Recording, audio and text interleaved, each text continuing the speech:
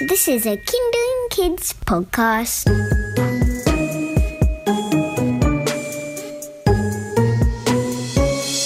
I'm Dexter. I'm Annika.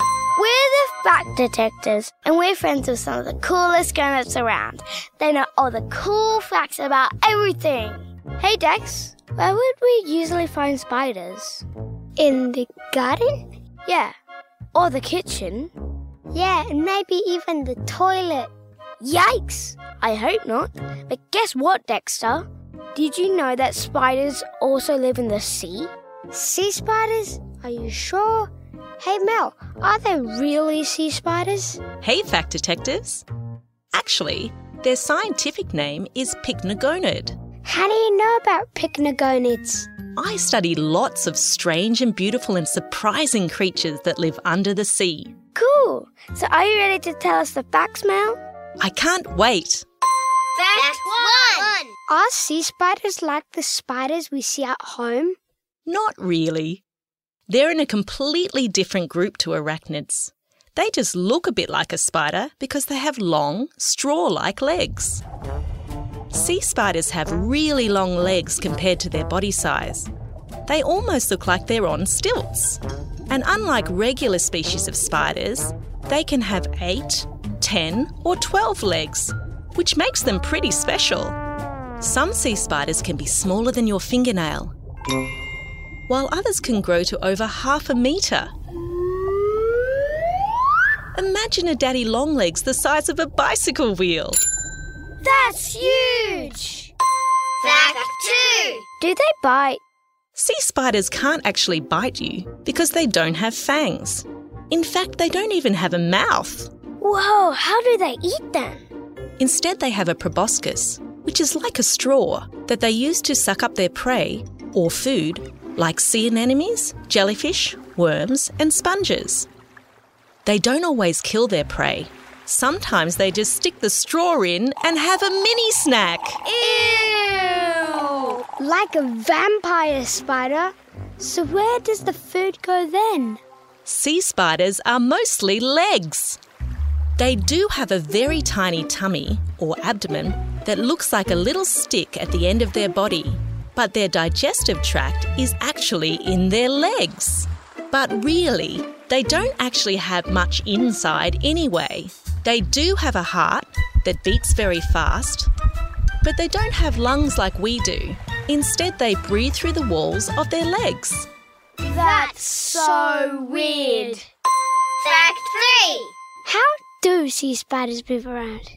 Sea spiders walk along the seafloor or crawl over seaweed, but some can even swim a short distance. They doggy paddle until the current catches them and then spread their legs out like an umbrella to drift to a new spot. A couple of species can even burrow in the sand. Most sea spiders do have eyes, but not on each side of the face like a fish. They actually have an eye tower. An eye tower? That pokes up from their head just above their straw mouth with either 4 or 8 eyes, depending on the species. Some deep-sea species don't have any eyes at all because they use other sensors in the dark. What? Fact 4. Where do sea spiders live? Sea spiders live in oceans all over the world, from rock pools off the coast of Australia to the Mediterranean, and even down to the deepest, darkest, coldest waters of Antarctica. They don't really have any main predators because there's just not a lot of meat on them. But other animals can still be annoying. For example, little crustaceans called barnacles often attach themselves to sea spiders to hitch a ride and get better access to food. But once they're attached, they don't come off so easily. Sometimes the sea spiders have to put up with these freeloaders until they molt. Molt? To grow, sea spiders need to molt, or shed their outer skin, just like crabs and land spiders. The cool thing about sea spiders is that they can even grow back a lost leg when they molt and ditch those pesky barnacles. That's cool. Fact 5. What about baby sea spiders? Who takes care of them? After the female has laid the eggs, the male sea spider is the one that takes care of them. He carries them around on a special pair of legs called ovigerous legs. Ovigerous. He can carry as many as 1,000 on each leg. 1,000? That's a lot of kids hanging on your legs. He'll carry them around for a few weeks until they hatch into tiny larvae. Some are carried around in the legs until they're able to walk, while others attach themselves to coral or mollusks until they're fully grown. Try this at home. At the beach, you might be lucky enough to see a sea spider. You could spot one sheltering in a rock pool or on the holdfast, like the roots of some algae. But you'll have to look very closely. If you do find one, don't touch it, but see if it has eggs hanging under it. If it does, it's actually the male. I would love to see a sea spider. Me too. And now I wouldn't even be scared. Thanks, Mel. Thanks, Fact Detectives.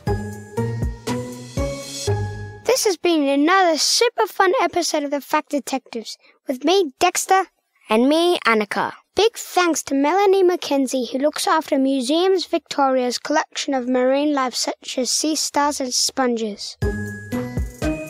If you like this episode, be sure to subscribe because we share a fun new episode with you every fortnight. And if you have a big topic you would like us to investigate, then get in touch at factdetectives@kindling.com.au.